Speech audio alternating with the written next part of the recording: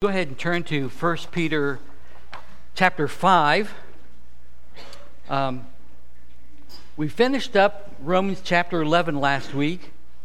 So we're going to be taking a short break from the book of Romans, the month of December. The last two Sundays of December, the 18th is going to be our Cantata Sunday. And then the very next Sunday will be the 25th. And we'll have a special Christmas service that morning. By the way, on the 25th, there'll just be a morning worship service and not Sunday school or ABF on Christmas Day. But we will have a special service there, and including the night before Christmas Eve, we'll have a Christmas Eve service as well. So the last two Sundays of the month are taken for the cantata and the Christmas Day service. These next two Sundays, I will be speaking on the issue of eldership. What are the qualifications of an elder, and what do elders do? What is their ministry and calling and so forth? Well, you might wonder, why teach on this now at this point? Well, for one thing, this is a natural break point in the book of Romans. We've gone through chapter 11. Chapter 12 starts a whole new section dealing with some different things, basically the application of all that has been led up to. So it's a good time to break if you're going to take a break in Romans, at Romans 12. But also, just to remind you, back in October, the elders had recommended Pastor Jeremy Kidder as an elder, believing that he fit all the qualifications of an elder and would make a good elder. So he was recommended to you. But in the process, before we got to the time of the business meeting, there were some questions that came up. For one thing, wasn't he an elder already? And I can see why people would wonder that. On the other hand, there were questions like, why would he want to be both a pastor and an elder? As if they were two very different areas of, like dividing the government into the executive branch and the legislative branch or something. Why would you want to do both? It's other questions were on, what does an elder do? What does this mean as far as function?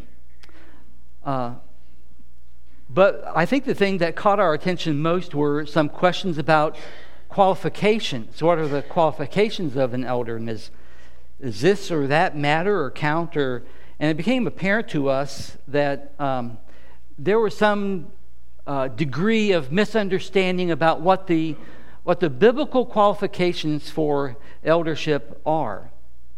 And so you remember back at that time, perhaps, that Greg Sweet, our chairman of the elders, said, we're going to back off for this now because it looks like we have just assumed too much of you, that we're on the same page and so forth, and it looks like there needs to be some teaching on this topic. What is an elder? What are the qualifications for an elder? And just to make some clarifications of, here's what the Bible says about that. And I'm excited about it because I see it as this is a real teachable moment in the life of our church. Here, an issue has been raised and some questions raised, and that's great because it surfaces.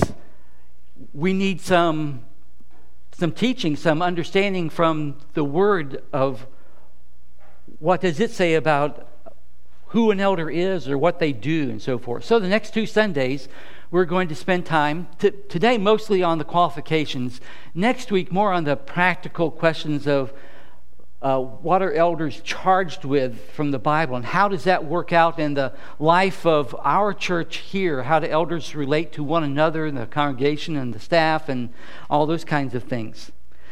And anticipating that in just 2 weeks, we probably won't answer all your questions. There may still be some lingering questions. What we're going to do next Sunday is combine our worship, our ABF time together, have the adult classes and the youth class here together to just have a kind of a discussion time about it. We'll have the elders come up and field questions from you, maybe some things we haven't talked about, or maybe we're unclear, we need to give some more explanation about or something, just to make sure we answer all the questions that you might have and that there's a real understanding that we're all on the same page as far as what the Scriptures teach and all that. We want to give it every chance we can for all that to happen.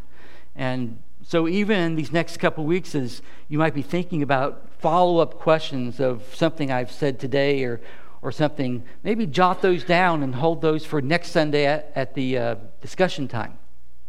Okay, so today we're going to be looking at what an elder is and what the qualifications for an elder are. So first of all, what is an elder? We begin with Old Testament background of this, the word for elder, and the Hebrew word for elder means literally fully bearded, and has a reference to men of mature age.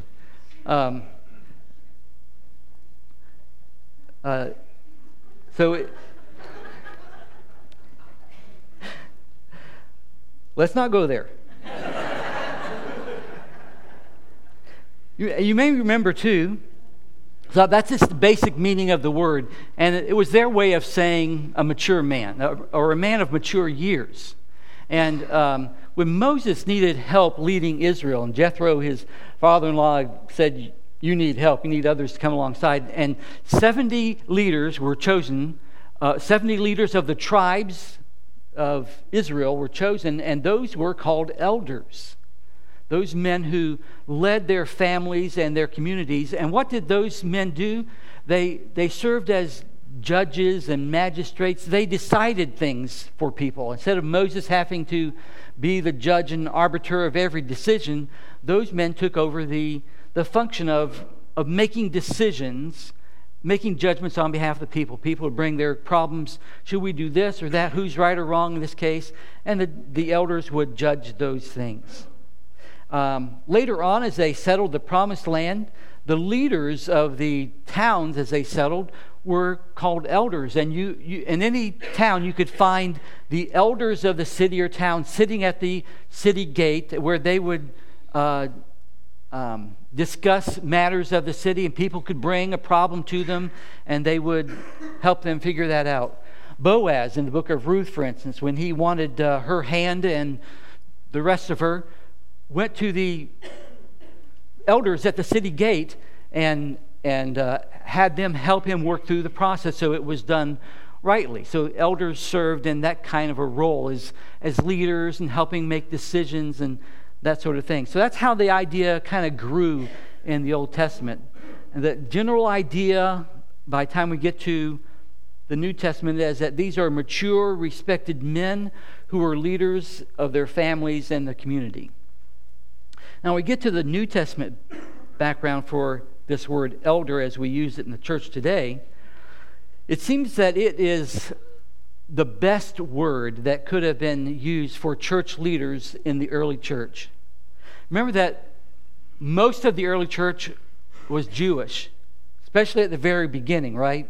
I mean, they were all Jewish. And then even as they expanded, Paul went to the synagogues first and so forth. So there was a huge Jewish element. And so having a term that something they related to would be helpful and logical. But other terms that they use for what we might think of as religious leaders just wouldn't quite do it. Like there are some negative connotations, like what about calling them Pharisees or scribes? Can you imagine us having a note in our bulletin, we're having a meeting of the Pharisees this Wednesday? I mean, wow, I wouldn't want to go to church that had a group of Pharisees with all the negative connotations. So, see, that term was pretty loaded negatively, and scribes pretty much the same way, although that should have been more neutral. On the other hand, more positive side, they weren't really prophets or priests either. And so those kind of terms wouldn't have worked. And it seems that the word elder was the best, most neutral word to use for a church leader in the early church then. Now, as we read the New Testament, we find 4 or 5 different words, depending on your translation, for the person who occupies this office that we will call elder. So what I want to do is take a quick look at these different words. First of all, the word elder is the Greek word presbyteros. That's where we get the Presbyterian church from. They use this idea of eldership as a basis for their how they do church. So Presbyterian comes from this very word, presbyteros. And again, just like the Hebrew counterpart, this word just means an older man. Now, if you're in 1 Peter 5, you will see how that's used in 1 Peter 5:5. Likewise, you younger people, submit yourselves to your elders. Yes, all of you, be submissive to one another and be clothed with humility. For God resists the proud but gives grace to the humble. Now, because of this particular context in which this word presbyteros is used, it's referring to an older person because there's a contrast. Likewise, you younger people, submit yourself to your elders, to the older people. And that's the way we're used to using that word elder, respect your elders kind of a thing. So we still use it in that way. But also the word elder came to refer not only to mature age, but to an office. And what's interesting about this passage in 1 Peter 5 is that it uses the word both ways. If you go back to verse 1, it is using the word presbyteros, or elder, to refer to an office. 1 Peter 5:1, the elders who are among you, I exhort, I who am a fellow elder and a witness of the sufferings of Christ, and also a partaker of the glory that will be revealed, shepherd the flock of God which is among you, serving as overseers, not by compulsion but willingly, not for dishonest gain but eagerly, nor as being lords over those entrusted to you, but being examples to the flock, and so forth. So it's obvious from verse 1 that he's using this term elders to refer to a group of people who are leading the church. So it's interesting, in this passage he uses it both to refer to age and to refer to an office. So you've got to tell by the context what's being talked about, which one of those he's referring to. Most often when we find this word presbyteros, it's referring to the office, but not always. So in verse 1, it's the elders who are among you are the office of elders. Now, evidently, also in the early church, this term elder came to be more associated with mature men than older men. The two are not always the same. You can have older men who are not very mature. And you can have younger men who are mature. And so this came to refer more to mature men than older men. And that really becomes the key for understanding qualifications for eldership. One of the evidences that it was not necessary to be an older man is from 1 Timothy 4:12, where Timothy is being told by Paul, let no one despise your youth, but be an example to the believers in word and conduct, in love and spirit, in faith and purity. So Timothy, who is given charge over establishing elders there at Ephesus, was evidently a young man. Let no one despise or look down on your youth. Same would be true for Titus. And it's interesting that the qualifications for elders are found in 1 Timothy 3 and Titus 1. Both of those guys were young proteges of Paul. And Now, they were quite likely exceptions to the rule. It's not saying that this is now transitioning into where elders had to be young men, because the very fact that Paul is having to say something about their age shows that they were exceptional. So, elders will probably be mature men and older men, but it doesn't exclude younger men who are also mature, I guess is the point. Now, number 3, the word bishop, episkopos. Guess what church name we get from episkopos? Episcopalian. Yeah, exactly right. And episkopos is the Greek word here. Epi means over, and skopos is to scope. Like the telescope, a skopos is to see. So, epi, over, skopos, see. A bishop is an overseer. Someone who oversees the affairs of the church. Now, the next word, number 4 on your list here, the word overseer, is also episkopos. And it means overseer. The reason is in the English translation, sometimes that same word is translated bishop and sometimes it's translated overseer. But in the Greek, it's the same word. We see that in 1 Peter 5:2, where he's talking to the elders and he's giving them a command, an imperative, shepherd, the flock of God, which is among you, serving as overseers, or exercising oversight. That's the episkopos there. And it's in a participial form here, is why it's kind of hard to translate, but serving as overseers or exercising oversight. The next word is shepherd. 1 Peter 5:2, the first word of the sentence there in a verb form as an imperative is shepherd the flock of God which is among you. So they serve as shepherds, and there are a number of times that elders are also called shepherds, as we'll see. It has to do with the function of overseeing as a shepherd. Number 6, the word pastor. Look at Ephesians 4:11.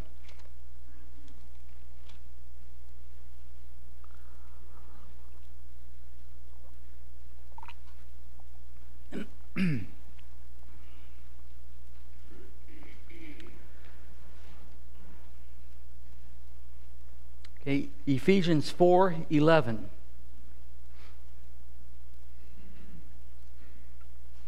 And also note in your notes, I put to the side of these words the Greek word for those, and you see number 5 for shepherd, poimino.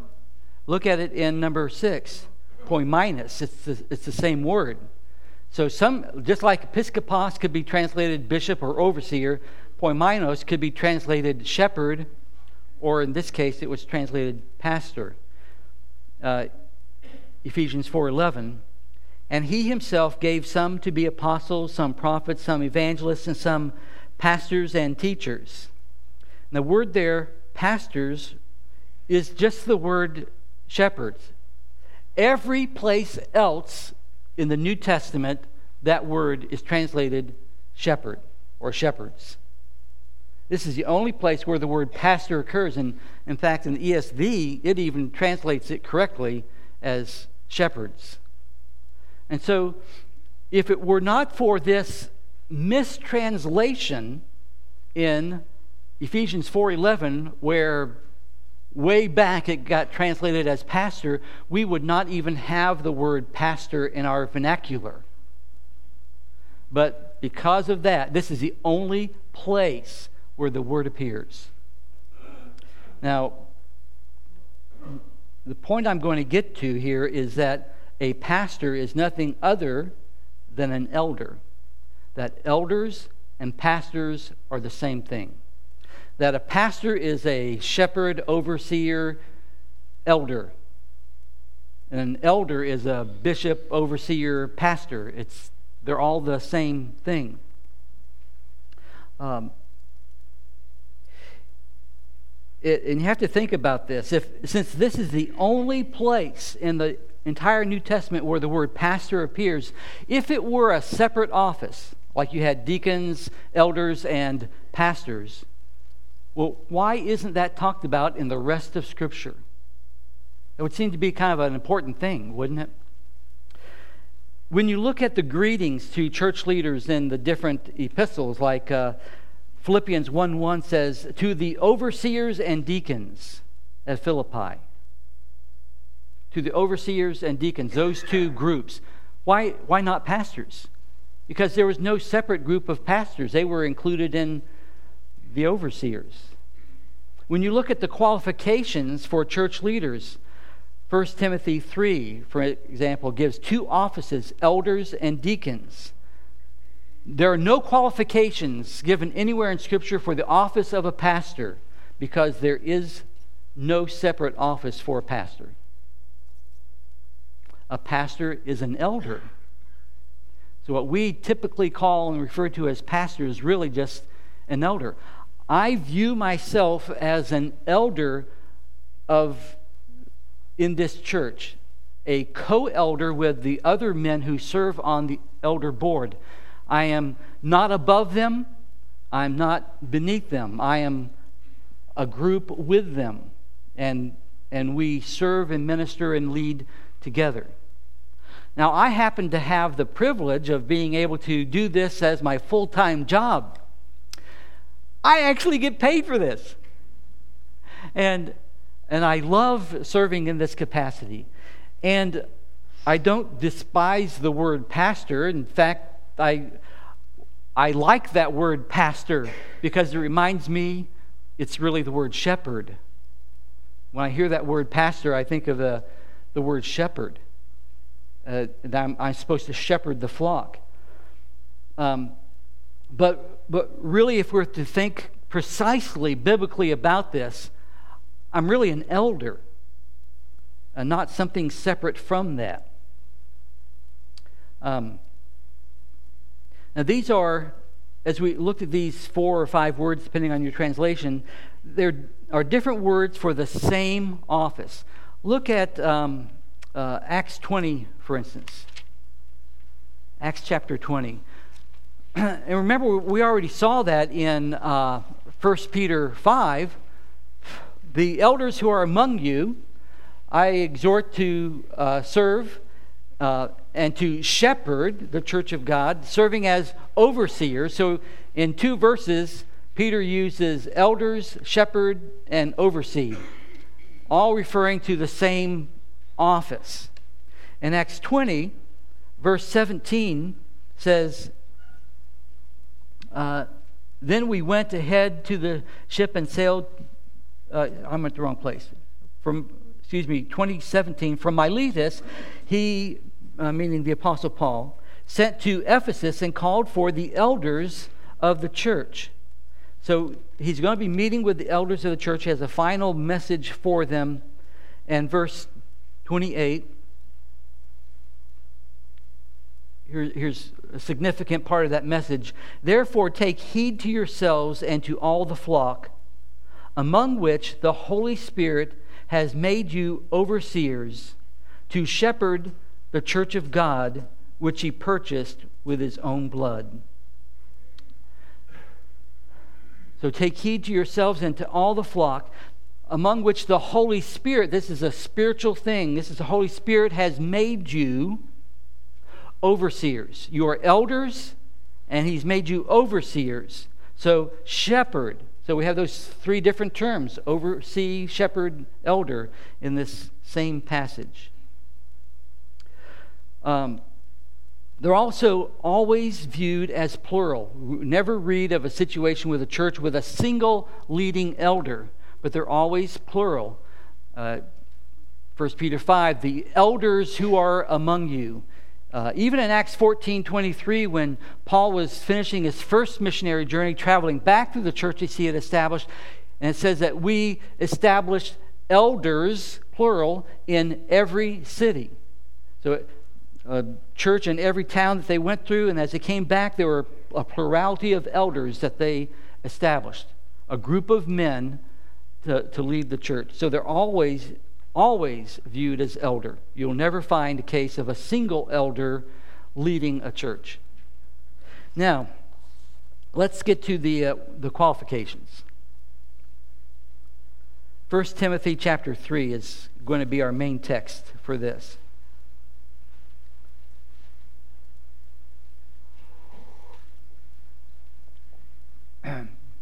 1 Timothy 3, and we'll be going 1 through 7. These are the qualifications about. These are the qualifications for elders. What would a man have to look like if you were going to examine their life for them to pass the test for being an elder? Now, just a word about these qualifications. This is really intended for all men in the church, not just certain men. It isn't as if men who are not elders were free to be greedy, contentious, violent drunkards. But if you wanted to be an elder, you had to behave yourself. That's not the idea. It's that every man in the church, and every woman for that matter, is to run after these things. And certain ones will come to the fore. To borrow an example from a friend of mine, it's as if God said, all right, I want all of you to run in this direction as fast as you can. Ready? Go. Run in that direction. Now, in the of those who are obedient and running in that direction, eventually some will emerge as the front runners, right? If you had 1,000 people all running in that direction, some will emerge toward the front. Now, we're talking not about physical running. If we were, I could blast to the front of the pack for 5 seconds.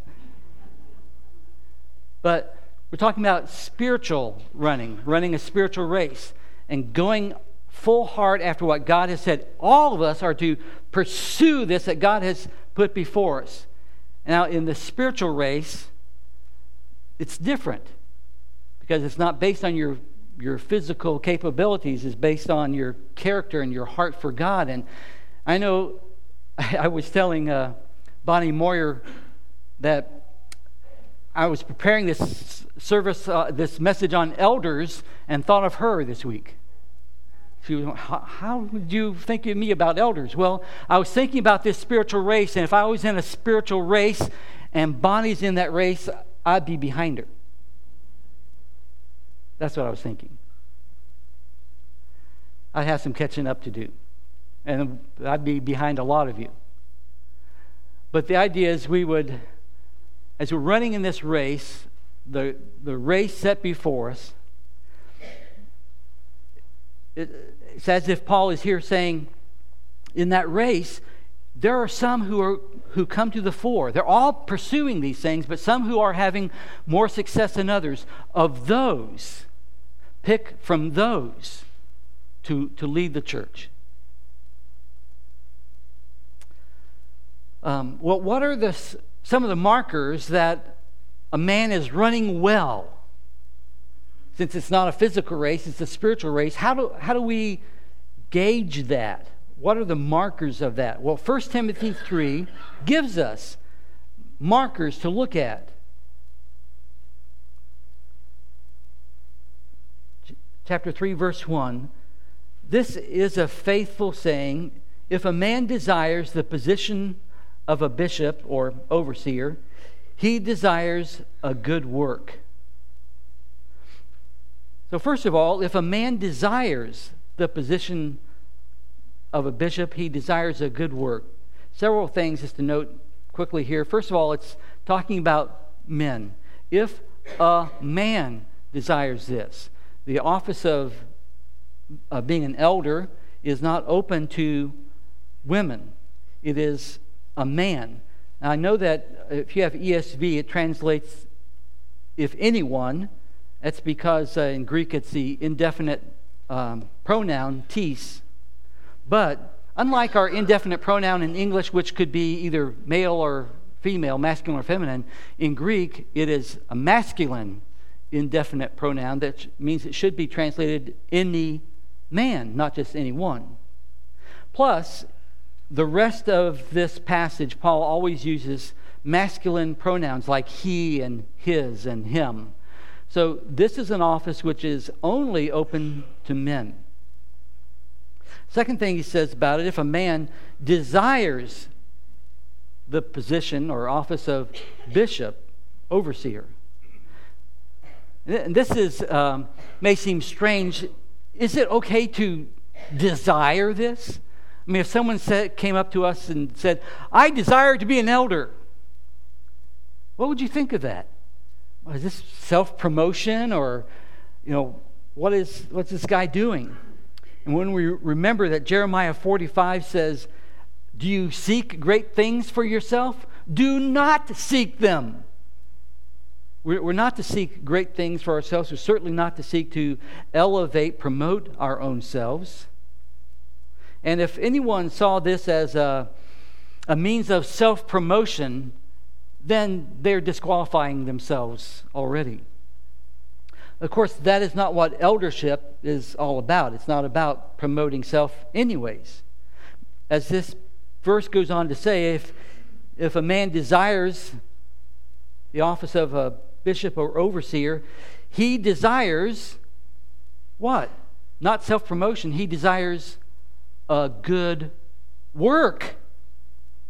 He's desiring to serve. He's desiring to minister. He's desiring to labor on behalf of others. He desires a good work. And what that work is defined for us at the end of verse 5. For if a man does not know how to rule his own house, how will he take care of the church of God? So that, in a phrase, is what the elder is going to be doing. To take care of the church of God.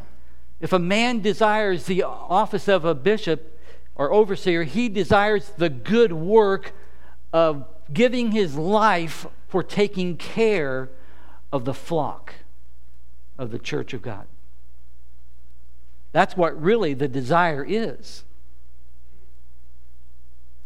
If any of you men have such a desire, let me or other elders know. I think there are a number of you who would qualify to be elders. That we don't go around shaking the tree trying to get people to sign up. If you have a God-given desire to serve as an elder, to minister to this church body, to serve them in that way, let us know, and we will help you discern whether the rest of these qualifications fit for you. And yeah, it's a humbling kind of a thing to submit yourself to this process of, do you think I fit these moral character qualities? But let us know. Okay, so he desires a good work. Now comes the first of the list of qualifications. A bishop or an overseer then must be blameless. Well, at first blush, that looks like that leaves us out. All of us must be blameless, or some translate this, I think better, above reproach. Well, this is not talking about perfection. This is talking about your reputation in the church and the community. It's not that a man is without sin. Otherwise, there could be no earthly leaders at all, ever. Right? Because none of us is without sin. The idea is that the idea behind this word translated blameless or above reproach is that an accusation would not stick. That is, people might accuse you of something, but it just doesn't fit you, doesn't stick to you. Like if someone were to say, well, this person is a liar.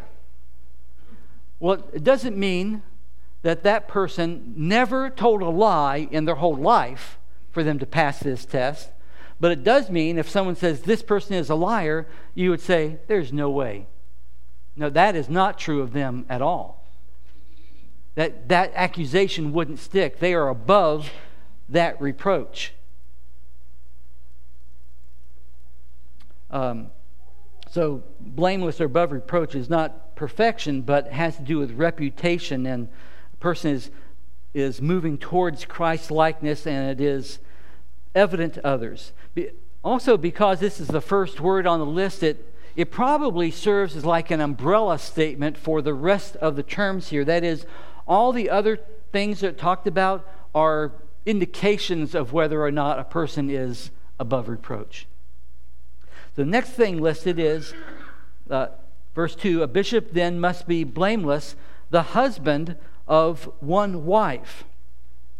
Now, it's important for us to think about what this literally means, because this can be and has been misinterpreted and handled. It really means a one-woman man. He is a one-woman man. He's a man with all his heart and devotion directed at one woman. Doesn't necessarily mean that he's never been divorced. But it means that in this present time, as people would look at his life now and view him and think, does he love his wife only? Is she the only woman in his life? Is he a one-woman man? Now, you could have a man who's been married 50 years and he still has a wandering eye. That is not a one-woman man. Or a man who is flirtatious or open to affairs or whatever. Still married, but he is not a one-woman man in his heart, right? And so it has to do with the reputation again of this person. If, as you look at them, are they devoted to their wife? Is that the one woman in their life? A one-woman man. Not flirtatious. Second, you must be temperate, or that could be translated vigilant. This has to do with mental sobriety or watchfulness. This is a careful person. Really, the idea is a balanced judgment. Someone who's not going off the deep end one way or another. They have a kind of a balanced judgment. They're temperate, or it's like saying moderate in all things. The next word is sober-minded or prudent. Some translations say self-control. The word here is made up of two Greek words. The first is sound, and the second is mind. So it's someone who is of a sound mind. That doesn't mean simply that they're not crazy, that they're of a sound mind, but that they think clearly, that their mind is controlled by the Holy Spirit and truth instead of the whims of the flesh. The next term is of good behavior or respectable. The word for that is cosmion, where we get our word cosmos. So, you think of the outer space as the cosmos, which has to do with order, the order of the universe. That's our cosmos. It's also where we get the word cosmetics, because it means to bring order out of chaos, is what cosmetics literally means. Because cosmos is the order, bring something to order. So bringing order out of chaos. Yeah, but the idea behind it is having a well-ordered life. of good behavior, respectable person, a well-ordered life. Someone who does not act out of order.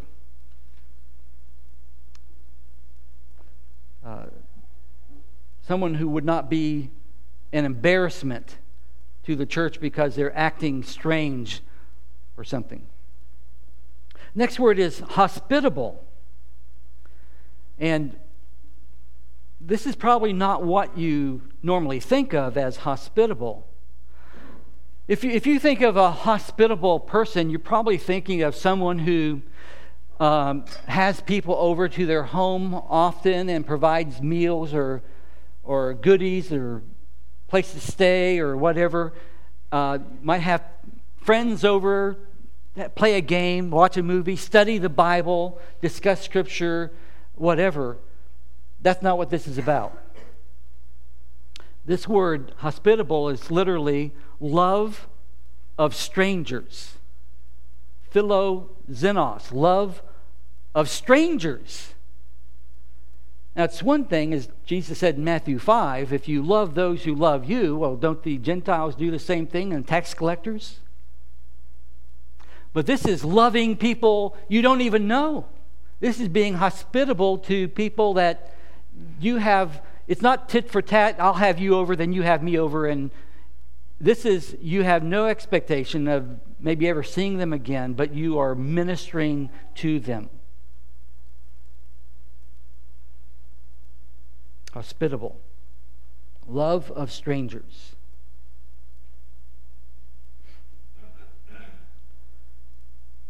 Good thing about having you guys over to my house is that it's still having strange people over. All right. Next one is able to teach. Able to teach. Now, what stands out about this one, it is the only qualification that relates to giftedness or function. All the other qualifications have to do with character qualities. This one alone has to do with some kind of giftedness or function, able to teach. Because what was so desperately needed in the early church and is still desperately needed today is for godly men to hold fast to the Word of God and to pass it on intact to others.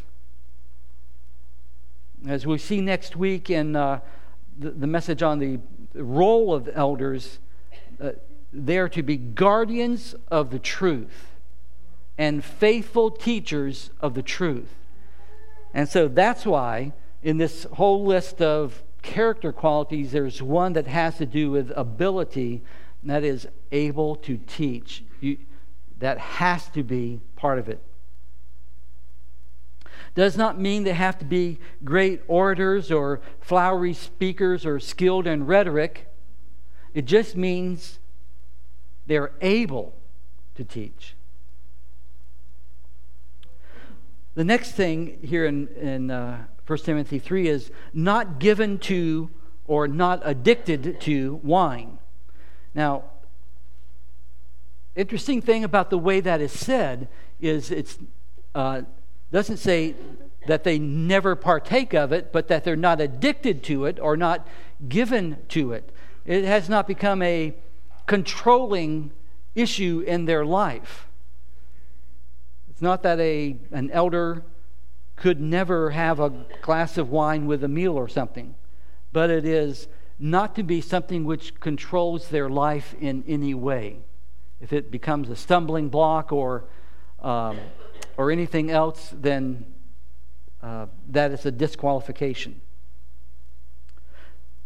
Next is they're not violent, literally not a bruiser or a striker. Not the kind of person who lashes out in violence and hits other people. Not a bruiser or a striker. The next one is not greedy for money.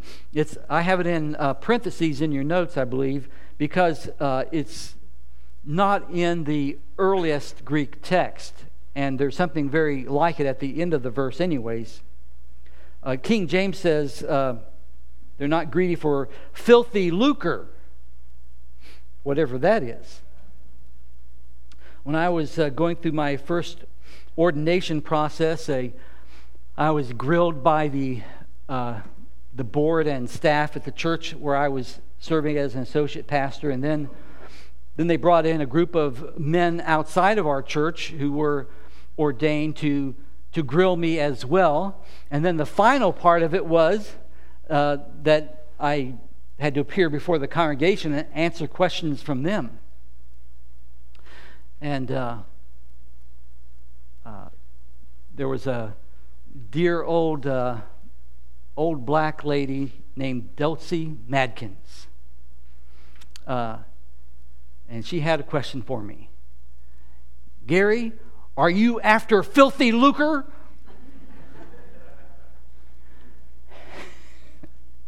I said, no, Dulcie, I only want clean lucre.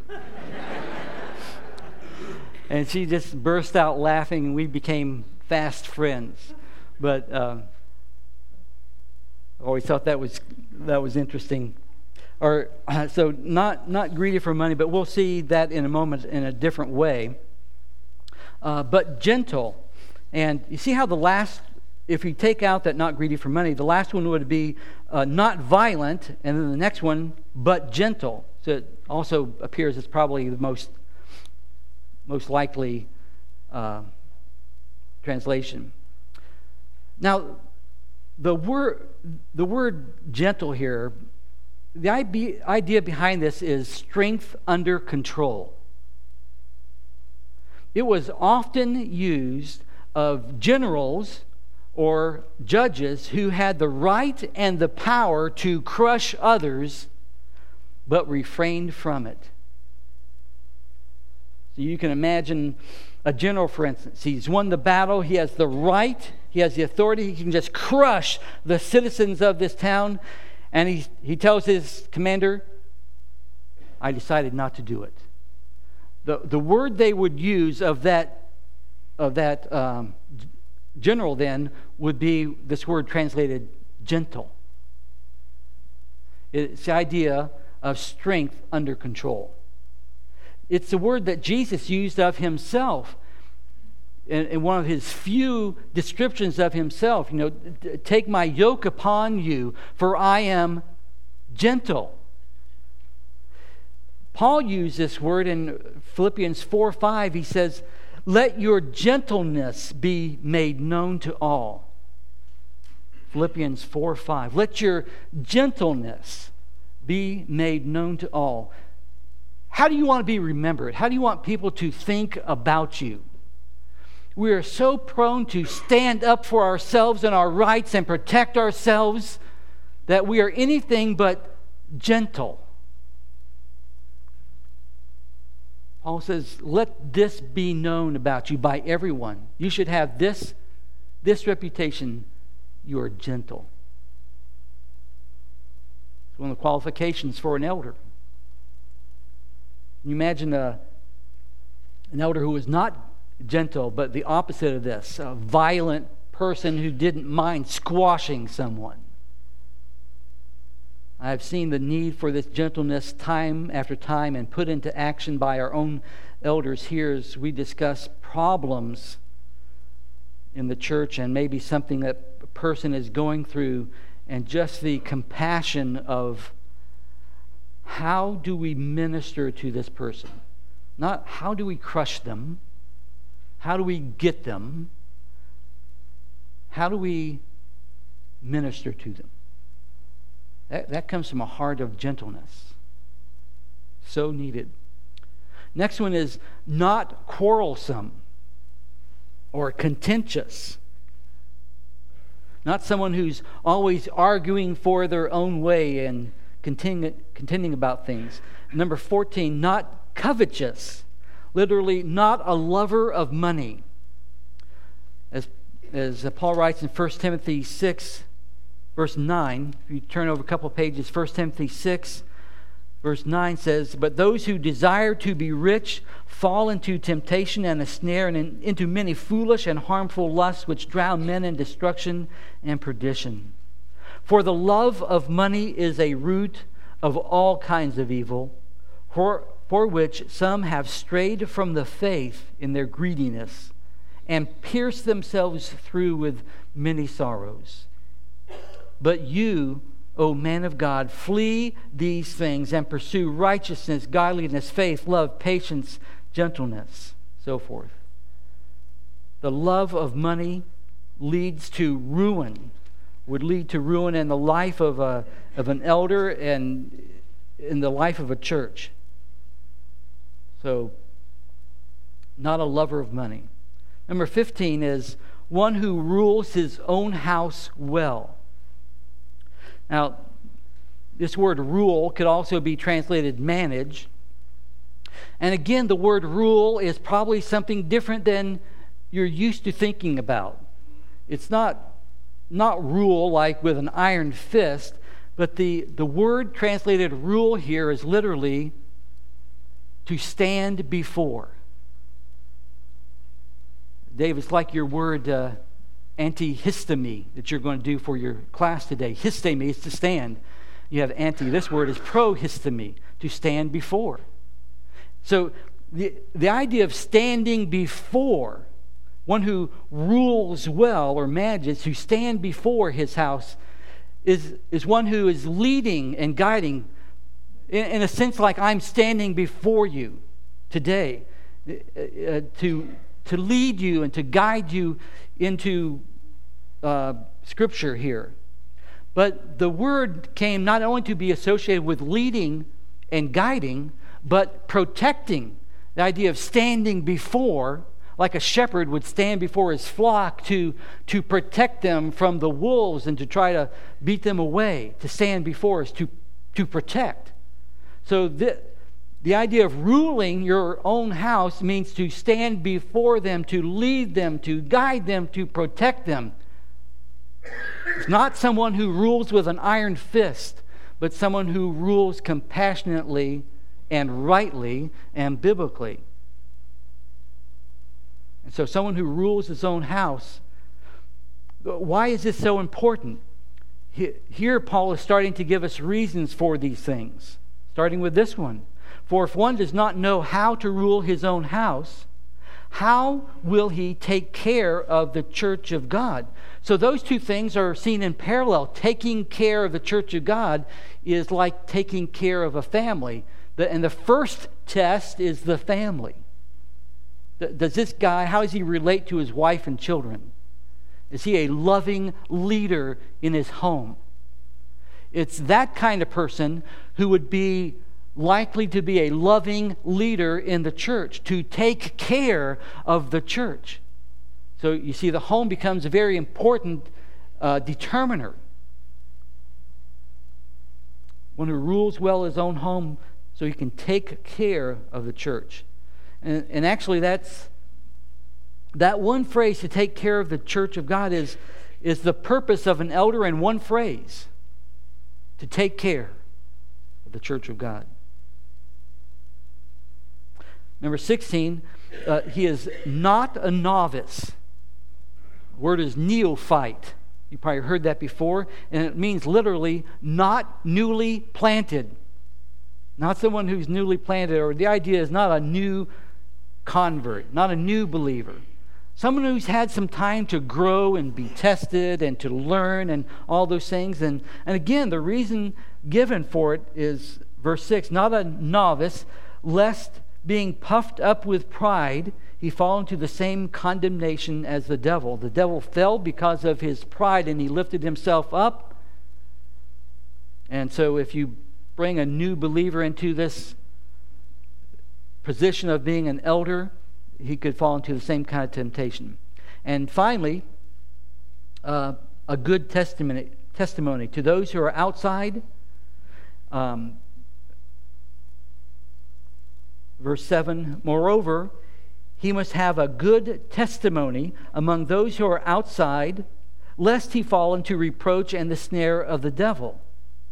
So it's not only having a good reputation while that guy is in church.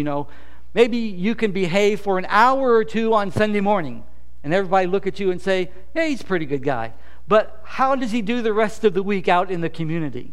So he needs to have a good testimony to those who are outside. And again, because he could fall into the reproach and snare of the devil if not.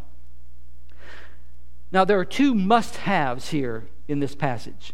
They kind of anchor the passage. In fact, serve like bookends to it. The beginning and the ending of the passage both contain must-haves. Verse 2, a bishop or an overseer then must be blameless. That's the first one. And then the last one is verse 7, the end of this list. Moreover, he must have a good testimony. So beginning and end must be above reproach, must have a good testimony. I believe those things are talking about the same thing. They're serving like bookends. Those are the two must-haves. Those are the things to look for, those character qualities. We obviously don't have time to look at Titus 1 today. I just want to go quickly through what is not on the list.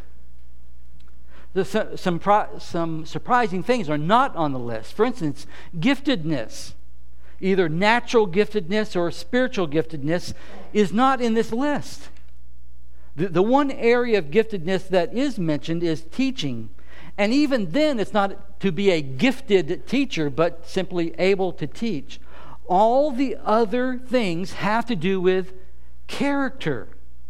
It's all about a man's character, not giftedness.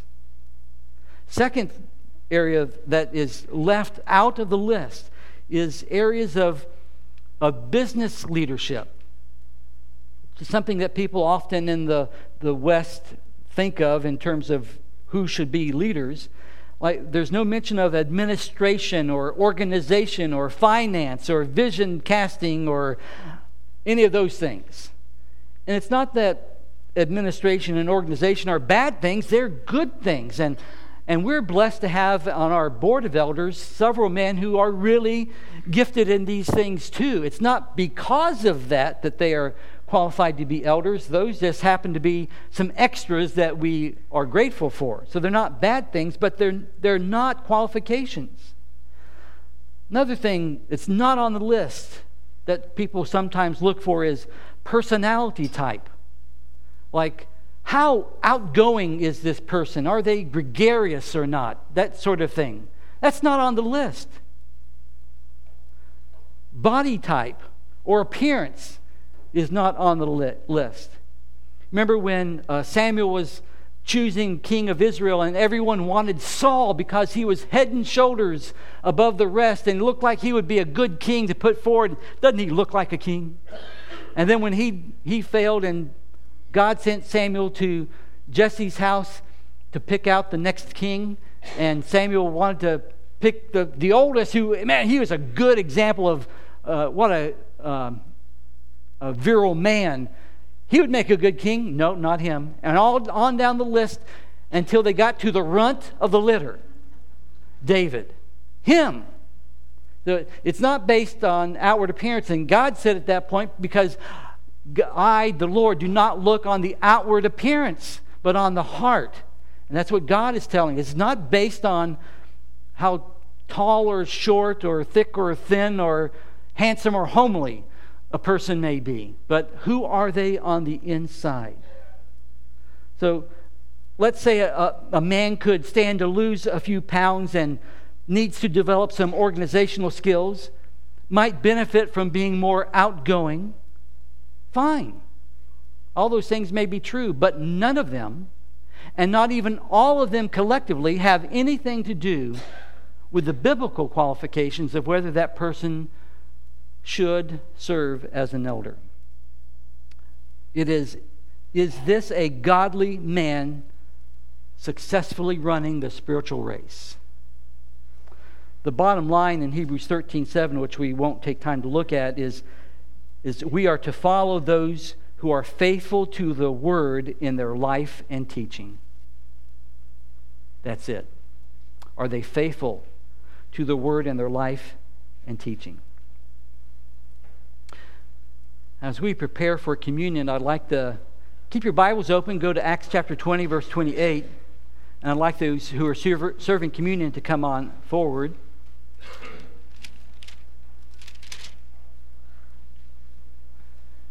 The rest of us turn to Acts 20, 28.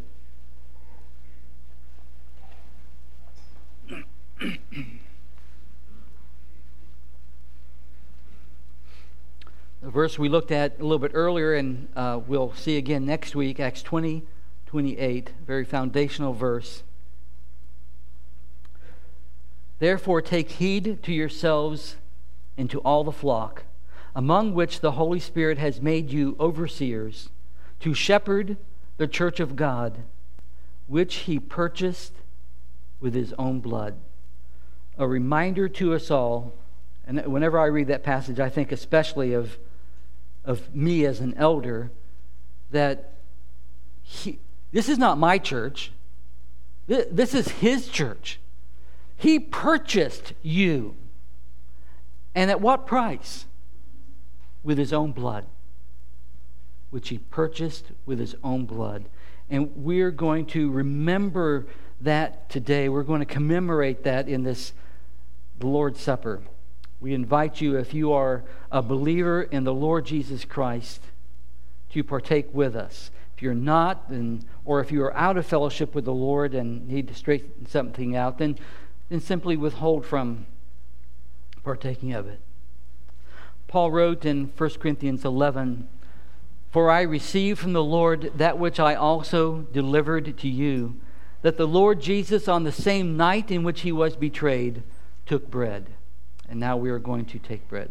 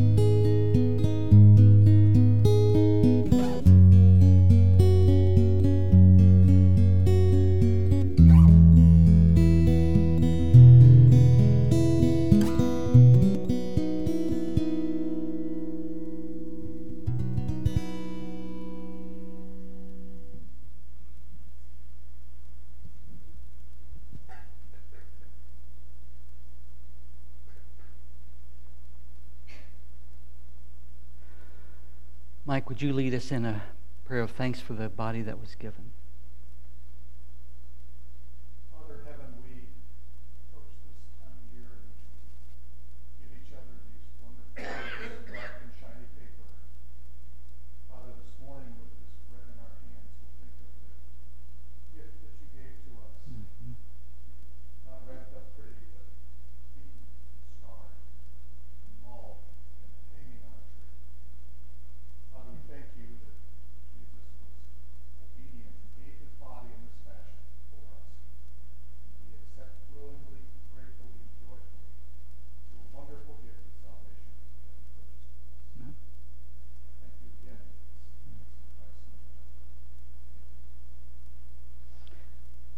when he had given thanks, he broke it and said, "Take, eat. This is my body which is given for you. Do this in remembrance of me."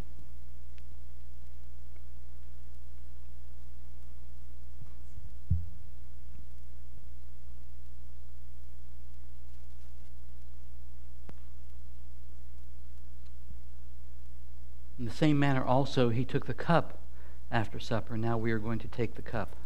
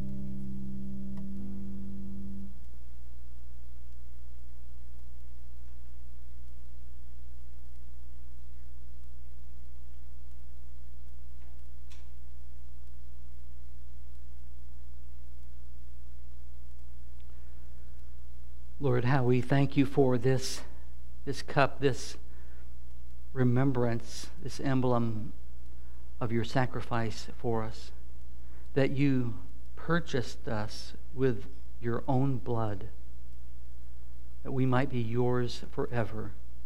We thank you for this greatest gift of all. In Jesus' name, amen.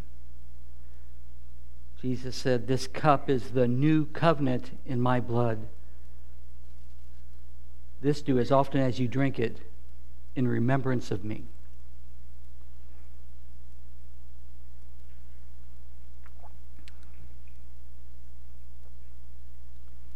For as often as you eat this bread and drink this cup, you proclaim the Lord's death till he comes. I'm going to pass the cups to the aisle and encourage you, since we went over our time quite a bit today, not to dawdle too long with your coffee and donuts, but get to your classes as soon as you can. I know the teachers would appreciate that. God bless you.